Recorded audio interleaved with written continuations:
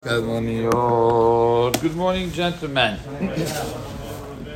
Continue with the halachot of Hefsek in the middle of a Seudah. Many times, especially Friday night, a person in the middle of the meal, they have a good meal, they had a good wine, and what happens? They fall asleep. They fall asleep during the meal.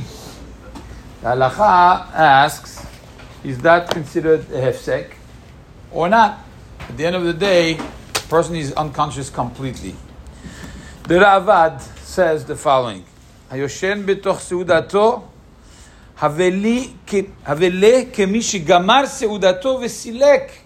Somebody who sleeps during the seudah, what's the difference if he is physically there or not? It's as if he left. He didn't leave physically. The guy is out. Out cold. The guy doesn't respond. Mishum da'asach da'ateh. So what's the whole idea? That there's no esach da'at. You continue from the moment you did netilat yadayim, you did amotzi, you continue. It's all connected because you have da'at, you're conscious, and you have a connection. But here, asach da'ateh, clearly is a disconnection of the mind. According to the Ravad, person who is unconscious because he slept, even if he slept shenat aray. Shenat aray means you're there.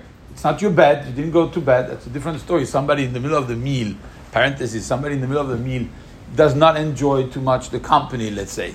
It's taking a little too long. He says, I'm going to go take a nap. He goes for a nap in his bed and he sleeps. That's a sehdat 100%. That is no question. Everybody agrees. When he comes back to the table, he has to do birkat hamazon and then amotzi again if he wants to eat. Because he's changed reshut and he went to his makom keva. This is where you sleep. There's a sheila in the poskim, what happens on the couch.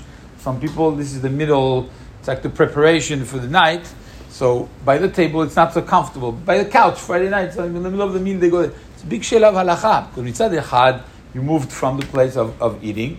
Mitzad sheni, it's close by. But you're not in a bed. So safek, we don't repeat the beracha because he didn't go to bed. It's a big safek in halacha. Let's come back to our guy by the table.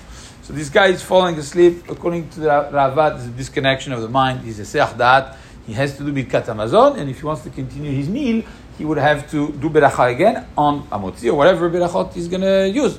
That's a seach da'at. The Rosh disagrees. The Rosh says the main reason why he disagrees, it's because the seach da'at has to happen at least in a possible to be conscious. Here it's ones gamur. He's checked out because, be honest, for the Rosh, that's enough to say he didn't consciously cut his seudah. It's different the guy who goes to his room. He's walking to his room, he didn't fall asleep by the table, now he's consciously going out of the place that he's eating, he's planning on not eating for X amount of time, that's a different story. But by the table, in the middle of the meal, it's called ones. Ones, according to the Rosh, it's not a hefsek. The Shulchan Aruch is posek halacha in Siman Kuf Ayin Chet Sif Zayin. Adam sheyoshen bitoch seudato shnat aray. It's clear. Somebody who's sleeping in the seudah, a light sleep, meaning like what we explained earlier, lo have hefsek. It's not considered a hefsek, and he may continue his meal. The poskim debate the same problem as yesterday. What happens regarding netilat yadayim now? Do you have to do netilat yadayim again or not? We know that when a person sleeps, we don't know exactly. You could scratch yourself, you could do things. It's a seach da'at that happens by itself. So like you could compare now two kinds of a seach da'at. The seach da'at mitzad the seudah itself, that Shulchan Aruch says it's okay. But the seach da'at mitzad netilat yadayim, that you shomer your hands. You make sure that your hands are now you couldn't be shomer your hands. If you sleep, you have to do netilat yadayim again. The Pri Megadim says you have to do netilat yadayim again. Beberacha. With beracha, other poskim say no, so we take the middle approach of doing netilat yadayim, but safek berachot lehakel, without doing the beracha, your netilat yadayim would work. That would be halacha lema'aseh.